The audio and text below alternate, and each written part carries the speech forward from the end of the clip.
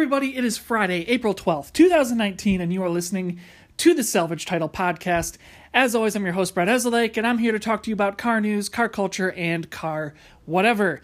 We've missed a lot of time, a lot of episodes to talk about different things that are going on, so with all that in mind, this is going to kind of be a little bit more of a loosey-goosey episode, because there is a lot of interesting stuff to talk about as we head on into the month of April.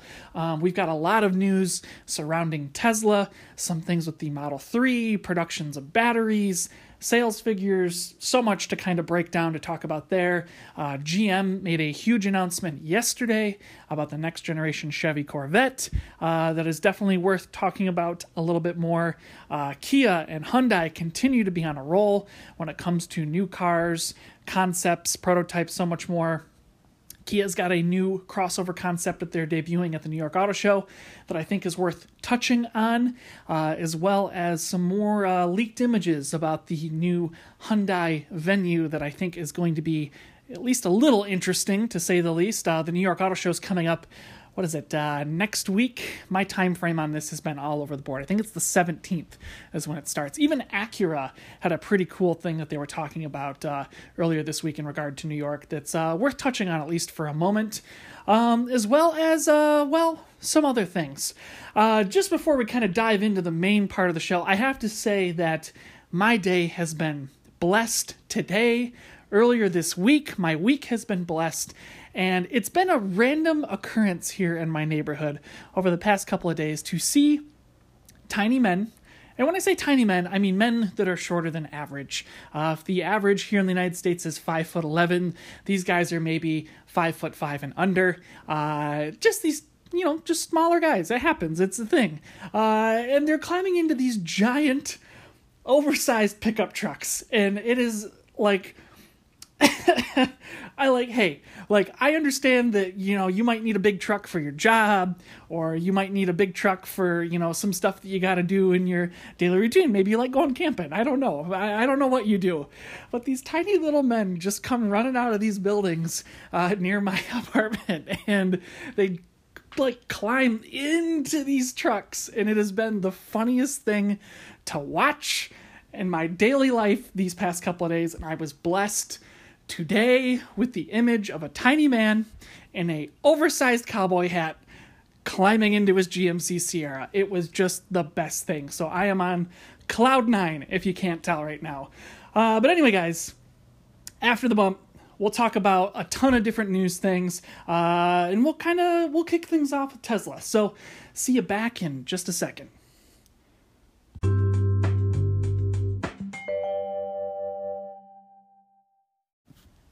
So kicking things off with some Tesla news. Wow, there's a lot of stuff going on when it comes to the Tesla brand in the past week. Admittedly, I like to talk about Tesla just because they are, there's news. I guess that's maybe the best thing to say, is that there's always something going on and it's decent to highlight it. And that's also because there is a lot of focus on this brand.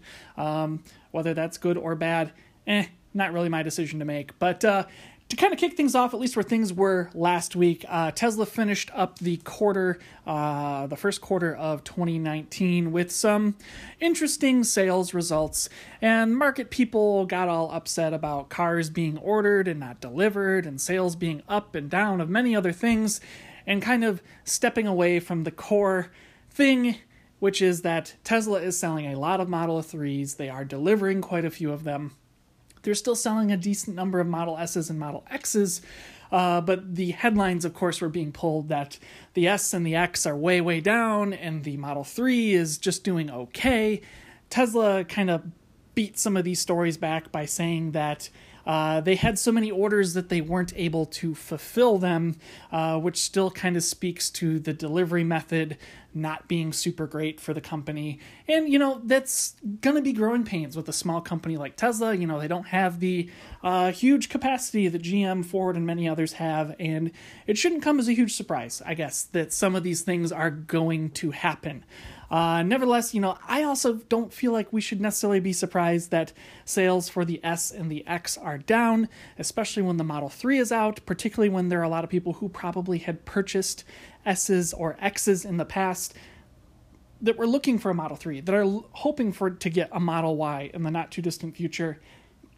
So I don't think this is completely out of the ordinary, I guess. Tesla's still making money. They're doing pretty all right, all things considered. But things are going to be up and they're going to be down and they're going to be sideways.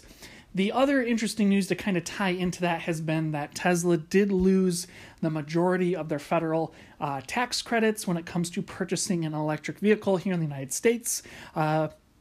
First 200,000 vehicles you sell, you get, You get a $7,500 tax credit depending on the size of the battery. And then that number shrinks progressively over the next 6 months after that ends. So between January 1st and June 1st, you still are applicable to get some tax credits, but that number is dwindling rather quickly. So some people are thinking that these down sales are because the tax incentives aren't there. I don't 100% know if that's true. Tesla has been adjusting their car prices to try to play ball with where those expectations are. And again, I have to say that even without the tax incentives at $40,000-ish for a Model 3, you're still getting an exceptionally good car. You're not having to pay for gasoline. Electricity is a fraction of the price of gasoline.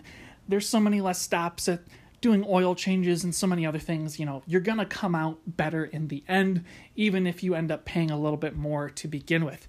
Especially when you also consider that the resale value on Teslas are so good to begin with, that your value, the money that you're putting in there, that value that you're getting out of the car is going to be maintained much longer. So give and take, there's a bunch of other things going on. Now, speaking of that tax credit, while we're on it for a moment, a bipartisan group of representatives, both in the United States Senate and in the House of Representatives, have introduced bills to extend the EV tax credits for these automakers from 200,000 vehicles a year, 200,000 EV vehicles to 400,000 EV vehicles that get that full $7,500 tax credit.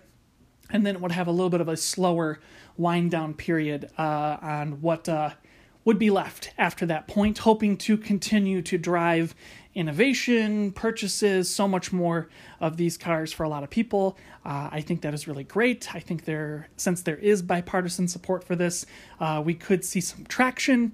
Whether or not the president would sign this bill, if it were to be passed by both chambers of the House, I guess I'm not entirely getting my hopes up. I'm not even entirely sure if it would even pass the Senate at this point. But within the House, I'm sure that it will get passed. So I'm eager to see what ends up happening there, because that will ultimately help Tesla with some sales. That will help Audi. It will help Porsche and so many other brands. And that's what we need right now. Back to the main Tesla stories. Tesla announced, I don't know if it was Tesla or Panasonic, one of the two. Anyway, the partnership between Panasonic and Tesla is coming to an end on their Gigafactory investments. Panasonic is citing that decreased interest in electric vehicles mean that they don't want to spend as much money on these production plants, on these platforms, so on and so forth. Kind of hard to know what exactly this is going to mean going forward. Not having that extra money there seems, not good. But at the same time, I'm not entirely sure what Panasonic was getting out of the deal in the first place. That's been kind of foggy, to say the least. I'm definitely curious to know if this is a temporary thing, or if Panasonic is continuing to invest in their own battery brand, or if they're being courted by other manufacturers to use their battery technology in something else. It's, again, not entirely clear what this deal was in the first place and how it's been working, so we'll see. It is kind of interesting to consider that Panasonic is ending this investment in the Gigafactory plants right when Tesla is like a third of the way, almost halfway done with the Gigafactory construction in Shanghai. That is going to be a huge operation that's going to really drive Tesla sales in China. And it's going to be really crucial for them to become more profitable and to have these cars assembled there and shipped, all across Asia and Europe, and still maintaining their production facilities here in the United States as well, both in Fremont and in Las Vegas. So, there's some interesting things there. Now, speaking of Tesla and partnerships, I've got a lot of Tesla stories this week. Tesla announced that they are selling green energy tax credits. It's again kind of a little bit of a mystery because it's not United States here that it's necessarily concerning. Basically, Tesla is partnering with Fiat Chrysler Automotive in the European Union in order for Fiat Chrysler to not be taxed heavily or penalized heavily for the number of cars that they produce that do not meet fuel economy and emission standards in the EU. This, of course, is very interesting because, Tesla has been looking for partners for some things, and Fiat Chrysler has been looking for partners in other things. And while this doesn't necessarily indicate that Tesla and Fiat Chrysler are going to be building anything together, it does kind of highlight the weird way that the rules work in the EU, where Chrysler can basically pay Tesla all of this money to have their fleet emissions and fuel economy regulations included with Tesla's in order to balance their sheets out. So kind of think of it like the here in the United States we have the EPA regulations where cars have to hit a fleet minimum a fleet minimum miles per gallon standard. I think it's like 34.7 miles per gallon right now or something like that. That might jump up to 37 here in the next couple of years. Originally, the Obama administration had enacted laws to push that up to as high as 52 by midway through the next decade, and the Trump administration, of course, rolled that back. Anyway, the EU thing is kind of similar to that. So it's a way for these companies to basically buy shares of this stuff when they would, quote-unquote, be in trouble. Now, this is kind of interesting because, of course, I do often criticize Fiat Chrysler for not having enough EV and hybrid technologies in their vehicles in order to bring those emissions and miles per gallon standards, at least miles per gallon up, emissions levels down, and hopefully this will kind of spur some innovation within the company. I talked a while back about how they've got some hybridized Jeeps in the pipeline. More than likely, this powertrain that's in there will be adapted to many other vehicles within their lineup, whether it's, Alfa Romeo, whether it's Ferrari, maybe, but definitely, Chrysler and Jeep, they're for sure going to be sharing this platform and this powertrain probably in the not too distant future. So it definitely also speaks to, if maybe to extend this to one more reaching conclusion, is that because Fiat Chrysler sells so many Jeeps, so many Rams, so many large format vehicles, not just in the United States, but all around the world, it's going to have a major drag on your fuel economy and emissions things. And, again, as the company continues to hedge all of its bets on Jeep and Ram to remain profitable, and they let brands like Lancia and Fiat die, it's no wonder that this is the outcome, I guess. So, hey, at the very least, Tesla's got a big influx of cash coming in. It's really going to help them continue to do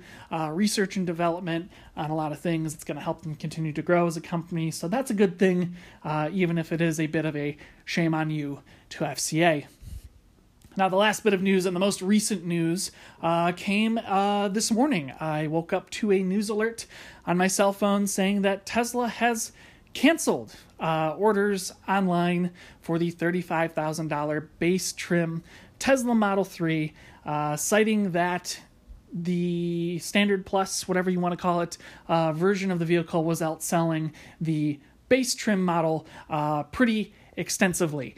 Now, they're not saying that you won't be able to order a base trim $35,000 Tesla Model 3. Instead, that base trim car would only be able to be purchased from a Tesla dealer or by you getting on the telephone to contact a Tesla representative. They won't be available for you to order online anymore. This, of course, is pretty interesting because there have been a lot of accusations out there right now that Tesla hasn't even built a base trim Model 3 yet. The argument has been that because the profit margin would be so tiny on this car that would really impact their profit margins and so many other things. And so they were waiting as long as they could to get into Q2 of 2019 to start even assembling a handful here and there. I don't even think any car websites or anything like that have even seen the base trim Model 3. I'd be curious just to know what that cloth interior looked and felt like. It's weird, I guess, to say the least. It's also kind of interesting to think about how, TFL Now, TFL Truck, TFL Car, whichever one it was, they ordered a base trim Model 3, and they ended up getting talked into buying a mid-range Tesla Model 3, and it ended up being like a couple $100 less than buying a base trim one, just because it was a year older and had like 25 miles on it.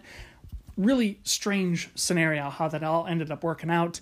But Tesla's saying this new thing is going to, help them increase their profits. It's going to help them use that mid-range battery that will be locked out to a lower range. It's going to reduce costs for them to assemble these cars. And in the end, I guess I'm kind of going,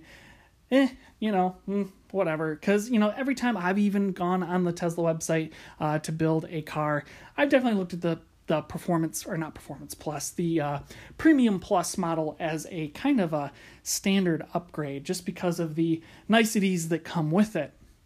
The other big news is that Tesla is making autopilot standard on all Model 3s going forward, so that will be an automatic upgrade that's going to be in there for, if my memory serves, it's $3,000, so that basically means the base trim Model 3, if you're ordering from online, is pretty much guaranteed to be about $40,000. And again, like I said before, at $40,000, I still think it is a relative steal compared to a lot of other, even gasoline engine cars out there in the market today.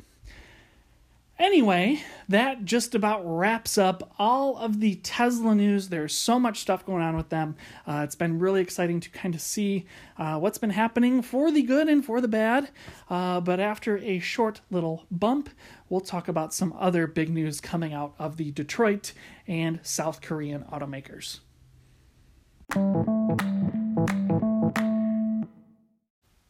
So on to the news. Arguably the thing I'm most excited about this week is that Chevrolet has finally confirmed that the C8 Corvette is going to be debuting very, very soon, and that, of course, the new Chevrolet Corvette C8 will be a mid-engined, rear-wheel drive performance sports car that is going to drastically change the way in which we see the Corvette going forward. People who have been a part of the Corvette faithful, I consider myself part of that, really for all of my life. We've known that GM has been experimenting with the idea of a mid-engine rear-wheel drive Corvette for the better part of 50 years. Even back into the late 60s and early 70s, it was an idea being batted around. There were plenty of concept cars in the mid-late 70s on into the 80s. Some of those cars included rotary-powered, twin rotor-powered models. There were twin-turbo V8 racing ones. There was so much work being done then, and it's taken that much time till now for it to become a final thing. So on July 18th, Chevrolet is going to be showing the Corvette off. Now, it is surprising to me, at least to some extent, that Chevrolet's not doing it at a big motor show. It is also surprising to me that Chevrolet is not doing this at the Indianapolis 500. They're not even doing it at any other major sporting event that would be a couple of weeks before that. This would be, arguably, I would say, a little bit late for some of the big motorsports events to get some coverage on this vehicle. Now, that being said, I'm sure Chevrolet, now acknowledging it as a thing, will probably roll it out at some kind of event. But I don't know. It's pretty exciting to know that there's a new Corvette coming, especially with all the photos, all of the leaks, so much more about this car in the past couple of years that it feels good to know something new is coming. Just kind of reflecting on the C7 a moment before we talk about some of the C8 details.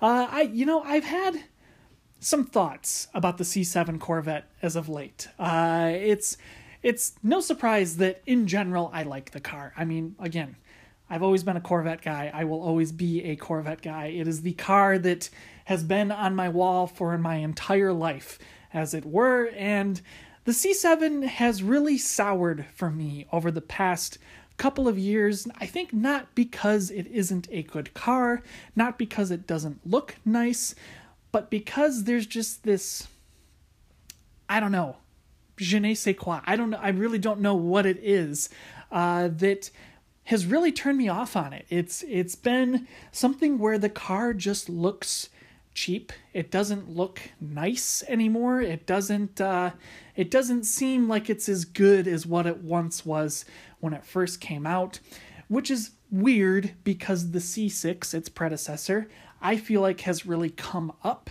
in my standards quite a bit over the past few years. I was not a particularly huge fan of the C6 for some time, and even though I know that a lot of my criticisms of the C7 looking cheap, feeling cheap, all that kind of stuff is definitely much, much, much, much worse on the C6. The C6 just seems to just exist in this void that it was an even bigger FU to the global standard at the time.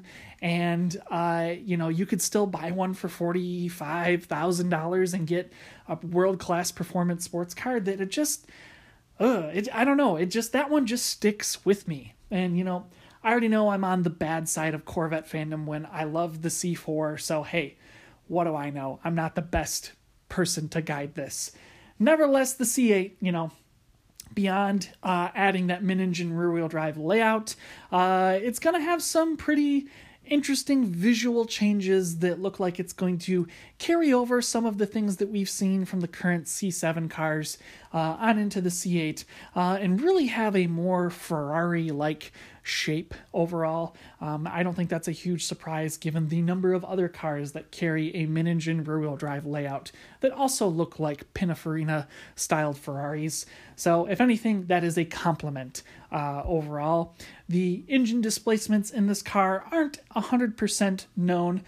Cadillac has confirmed that the Blackwing twin-turbo V8 will not be available in this Corvette, so this will be using some kind of proprietary engine size, performance, output, things like that. I think the interesting question here is going to be whether or not this Corvette has a pushrod V8 as standard, or if GM is going to be adopting a new dual overhead cam setup that seems to be the more likely performance variant going forward. Just the same, will the base engine be naturally aspirated, or will it be turbocharged all the way across the board? And I think we even do have to ask to some extent whether or not GM would ever install a twin turbo V6 in a Corvette. Corvettes, of course, started with straight sixes back in 1953. They eventually went to V8s by the later part of the 1950s. And since then, Corvettes have always had V8s as the standard option and sizes, going from down to about 5 liters on up to, 7 or more. It's going to be interesting to kind of see what happens. My personal hope right now is that GM adopts a 5.5 liter dual overhead cam V8 as their standard. That way it would match the engines that would more than likely be used in the C8R race cars that are going to be competing in IMSA and so many other racing platforms. And it just really ties the motorsport aspect of the car together. I also think having some kind of twin-turbo V8 is going to be a necessary evil to some extent. I would like to see them step away from supercharging. There's just been so many issues with the LT4 V8, specifically in regard to heat soak and many other problems, that supercharging really seems like it's kind of reached its peak potential with the car, and they just need to get away from it. So turbocharging, I think, is ultimately going to be the outcome. I also am really interested to know if GM's going to end up doing some kind of hybrid option on this Corvette. As those MPG standards continue to rise, as the technology for hybrids continues to get more performance-oriented, as GM continues to try to adapt its green technology into this car, I think there's definitely an opportunity for GM to make some kind of hybrid performance variant of the Corvette. And I think it would also be really interesting to see GM do some kind of base trim hybrid performance option. What do I mean by that? So I guess what I'm kind of thinking, and we're part spinning it here in a weird way to kind of conceptualize it, is I'm really kind of imagining GM adapting a hybrid pickup truck platform type thing. So think of their old two-mode system that used to be in the Escalade, the Yukon, the Tahoe, and so on. Something along those lines, where it's a V8 rear-wheel drive mainline thing, but it would be able to use some kind of hybrid power to give the engine a little bit of a boost, and also be able to drive the vehicle in some light electric power over short distances.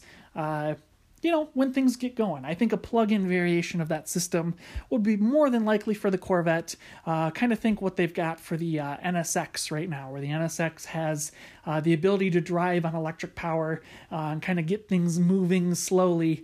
I think they call it like neighbor mode or something like that. So to do that with the Corvette, I think would be good. It would help fuel economy. It would help increase the green profile of GM, but it wouldn't take away from the overall performance of the vehicle. And in theory, it would give GM the ability to give the Corvette, quote-unquote, all-wheel drive to increase some overall grip and performance out on the track. Again, these are all hypotheticals. We don't really know. GM's been pretty mum on that situation, but the safe bet is mid-engine rear-wheel drive layout, pushrod V8 in the back, $60,000 price tag, on sale apparently by the end of the year, GM is saying. So pretty exciting for Corvette fans. So I'm definitely interested to see what ends up coming of this car. Now, another thing that's very interesting that's coming up very soon is the New York Auto Show. If I remember correctly, it's April 17th is the date that things start happening over in New York. Again, I apologize for not having that date locked down. It seems like it's been a moving target. This has been a week or two where brands continue to show off new cars that they're going to be debuting at the New York Auto Show way ahead of the actual thing, and it's kind of annoying. We did talk about the Ford Escape last week, which, a week out, I'm feeling much better about than I did at the time.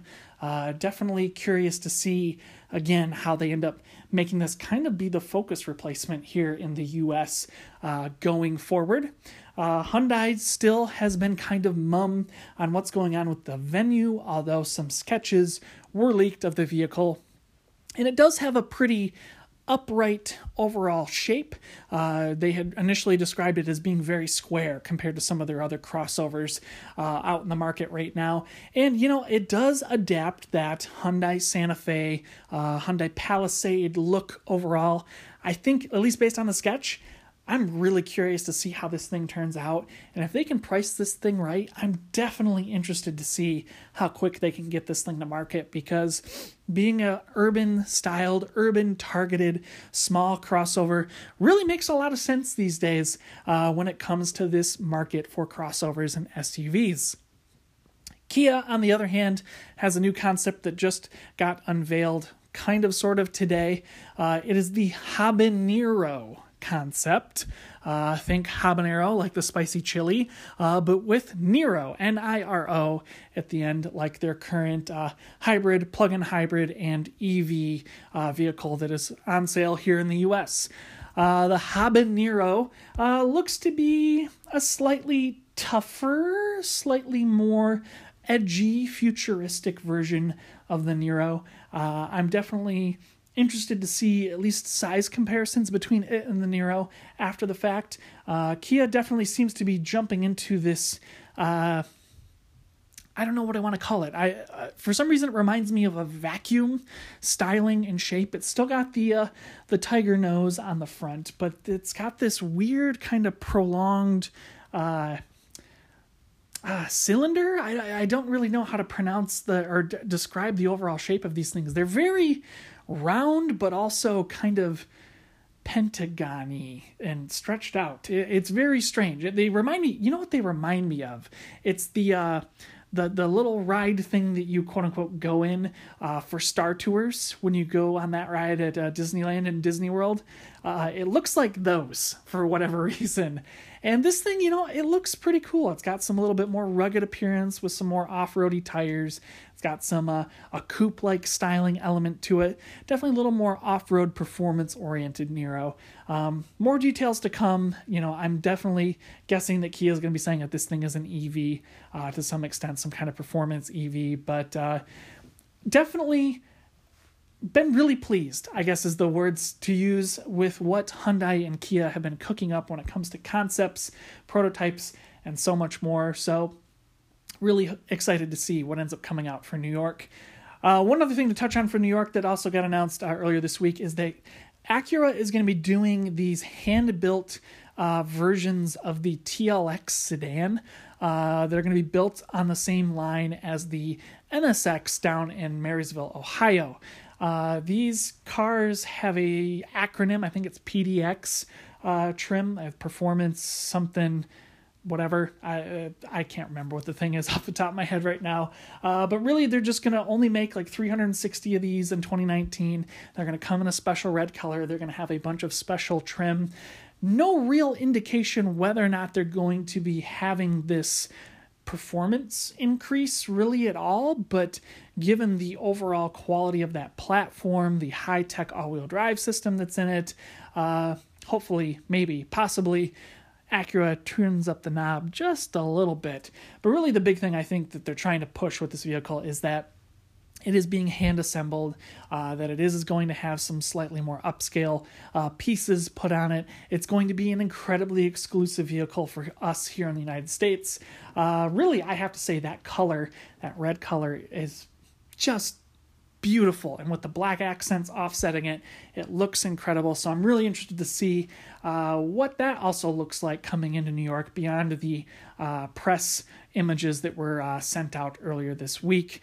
I'm definitely also interested to hear how much of a premium this is going to cost compared to the regular model. I can't remember if they actually specified that outside of some of the other loose details on the vehicle. As far as other announcements go in New York, well, there's not a whole lot that has really been said quite yet. We're still a few more days out, so as things come, we'll let you know. Anyway, guys, that's been the news for this past week or so. So after the break, we'll talk about some other car-related things.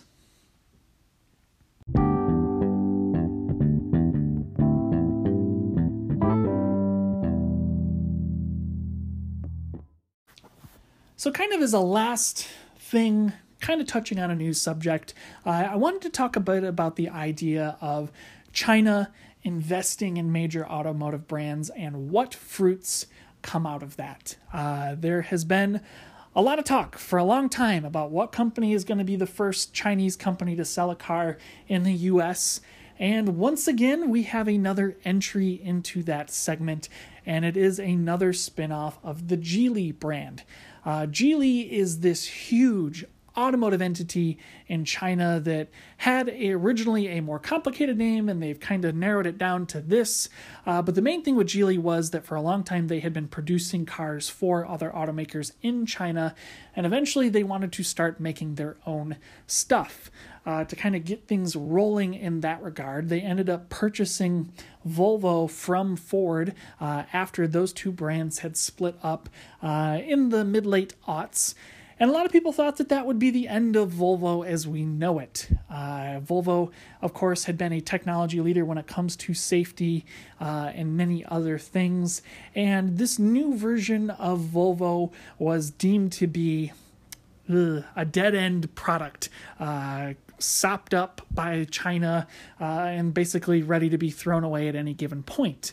What ended up happening, of course, is that Geely pumped hundreds of millions, maybe even billions of dollars into the brand, telling Volvo and their engineers, do what you need to do to make a good car, a good SUV, a good whatever, and we at Geely will end up reaping the benefits by sharing that platform, sharing those engine technologies, sharing what other interesting things that they could come up with to build a good car. And in that sense, it had rejuvenized Volvo into a way where they went from a Acura maybe a high-end Volkswagen competitor up to a fully fledged Porsche, Audi, Mercedes-Benz competitor again. It'd been quite some time for that to be the case, and it's really evident with the XC90, the S80, the S90, the new V70. So many of these other vehicles, they're top-notch quality pieces of engineering and design because they have that Geely money, and then in return, Geely is able to use the technology, the design elements from these vehicles to influence their own products in their home market of China. Volvo, of course, became so good, or such a great exercise, that Geely decided to partner with Volvo to create a new brand to sell vehicles in the Southeast Asian market and eventually in Europe, called Lynk & Co. Lynk & Co. was going to be a blend of Chinese demands on overall shape and execution, but with a Volvo chassis, Volvo engine, things like that. For quite some time, it had been thought that these would be the first Chinese cars to come into the United States, and as such, we haven't really seen any effort from Geely to make that be the case. In fact, I don't know if we've ever actually seen any Lynk & Co. vehicles at any auto shows here in the U.S. That doesn't necessarily mean it won't ever happen, but I think tastes have kind of changed a little bit as things were moving forward. Of course, as money continued to pour into Volvo and demand for their Polestar engineered vehicles continued to grow, eventually it was decided by Geely and Volvo that they would spin off the Polestar brand into its own separate thing, and that Polestar would become their flagship EV brand in China, in Europe, and eventually, hopefully, in the United States. Now, the question, of course, becomes whether Polestar is a Chinese brand or if it is a Swedish brand. I think if you ask most people, it is technically going to be a Swedish brand, even though the cars will be made in China and shipped all over the world. Actually, they might end up getting made in the United States. I might be wrong on that. But Polestar, of course, is taking a lot of Volvo design and engineering and adding some interesting other stuff to it. Really, these are meant to be Tesla competitor vehicles. And again, Geely money is pumping into this brand, and they're saying, do what you need to do, and we're going to reap the benefits of it. And as such, we have that next step in the evolution, and that is the new Geely Geometry brand. The new Geely Geometry. Oh my God. Words are hard to pronounce. This new brand coming out of Geely is going to focus on affordable EVs in China first, eventually Europe, and then the United States after that. Possibly. They're not really committing to it coming to the US, but their main goal is to compete against the Tesla Model 3 before the Tesla Model 3 comes fully to market in China. This new Geometry A model will have a wide variety of trims and battery capacities and so on and so forth available. But the key thing is that the base trim versions of this car, before any incentives in China, will start under the equivalent of $30,000. It will still have a lot of pretty decent standard equipment. It definitely looks the part of being a relatively affordable luxury EV, and I believe it will be based on a similar chassis that's underneath the Volvo XC40. It'll be also interesting to know whether or not any of that technology developed for this car in particular will make it into a Volvo for sale here in the US. Yes, the Polestar is meant to be the EV shining light, but I think Volvo definitely would have some capacity for a small car to be built here in the U.S. to be sold at a relatively affordable price, especially when compared to a Tesla. I think, if I'm remembering correctly from the article, like the low trim model battery is about 52 kilowatt hours. The upper trim battery is about 62 kilowatt hours, and range on these cars is basically going to bounce in between around 200 to just short of 300 mile range, which is, right on par with a Tesla Model 3. Not much else is really known about the car other than that they plan on having it on sale by the end of 2019 on into 2020. And they do plan to export it around the Southeast Asian market to start, including Singapore and a few other places. So I'm sure they're going to sell quite a few of these vehicles. Geely, of course, also recently acquired Lotus from It's a Malaysian car company brand with it. I cannot remember the name of off the top of my head. Proton, I think, was the name of the car company. So major investments are coming to Lotus in the near future, which is going to be pretty exciting. I think really, we shouldn't fear the growing influence of the Chinese auto market, and we definitely shouldn't fear the influence of Chinese money flowing into these classic European, American, whatever brands, because, if they've got the money and they want stuff to come out of it, they're definitely going to pay for it, and that is a very good thing. Now, one more last little news subject to kind of talk about, and I guess it's kind of related to this, is that Toyota announced today that they are releasing patents on many of their hybrid system designs and making it open to the automotive community to be able to adapt the same technology into their own vehicles. Toyota wants to rapidly decrease the overall cost of development and production of their hybrid synergy drive systems, and they want to increase the amount of hybrid synergy drive systems that are being placed into their own vehicles. And so they think partnering with other brands on these technologies is going to really help them push forward where things need to go, at least in terms of environment and efficiency and so much else. Toyota, of course, has been historically very conservative when it comes to operating machinery, operating engineering, so much else. They firmly believe that EVs are still too far out there for regular customers to buy. It's going to be hybrids that need to come first. And with increasing, maybe plug-in hybrid range, eventually people will be ready to make that step to EVs in the not too distant future. That is definitely an indication of why Toyota does not have an EV in their current vehicle lineup. It is kind of disappointing to me that they haven't figured out that's the way things have to go. But, hey, this is a step in the right direction. And it definitely, I think, gives me hope that some other automakers are going to be willing to share some of their interesting vehicle technologies to help stem the tide of climate change and so much else out in the marketplace. And it really does, make me wonder why companies like, Tesla, Audi, so many others aren't sharing their EV technology with other brands. I know Volkswagen is doing that with their MEB platform. They want to license that technology out to other car companies to be able to build a vehicle on that platform and use their battery technology and their charging technology going forward.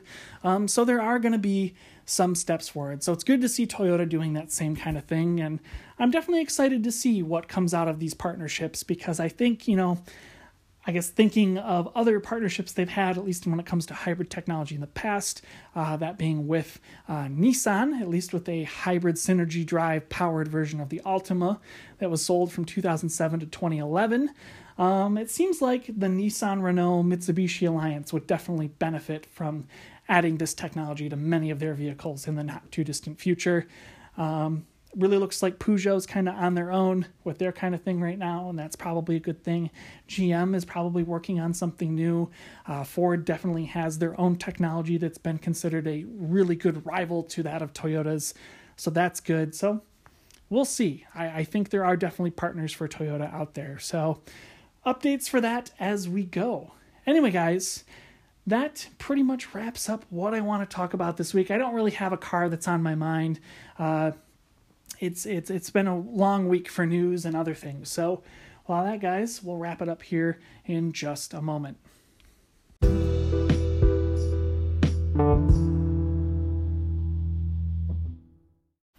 Well, guys, that just about wraps up this episode of the Salvage Title Podcast for Friday, April 12th, 2019.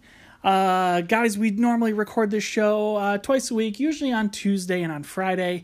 I've done a really bad job of keeping up with that this week. Things got a little out of control in my life. It happens. Hey, whatever. Other things we do with this show sometimes does include the Salvage Title Car Buyer's Guide, where we break down a segment of vehicles, think about what the top 3 options are, and then add a 4th option for flavor. Definitely need to do another one of these soon. I think the compact SUV game definitely deserves yet another look. We're talking like Honda HR-V, Hyundai Kona, things like that.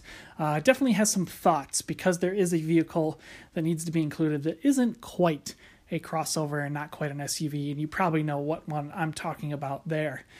In other news, guys, we do release this podcast on a wide variety of podcasting platforms, including Apple, iTunes, Spotify, Google Podcasts, and so much more.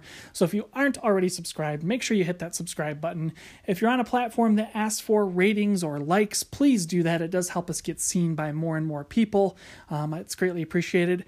And, if you ever think about it, make sure you patronize a sponsor if we have it here on the show. That is also greatly appreciated. Anyway, guys, we've had a lot of back and forth weather here in Michigan over the past 2 days. We had like a half inch of snow, and then all of a sudden it's in the 50s again after it being 75 over this past weekend. So hopefully your weather situation is a little more stable. Hopefully your allergies haven't lit up like a Christmas tree quite yet. But it's definitely a good opportunity to step outside and vacuum your car, wipe down your interior, and get things spring ready. So I know I'm hoping to do that later today. Anyway, guys, I hope you have a great weekend, and we will see you this coming Tuesday for the next episode of the Salvage Title Podcast. See you then.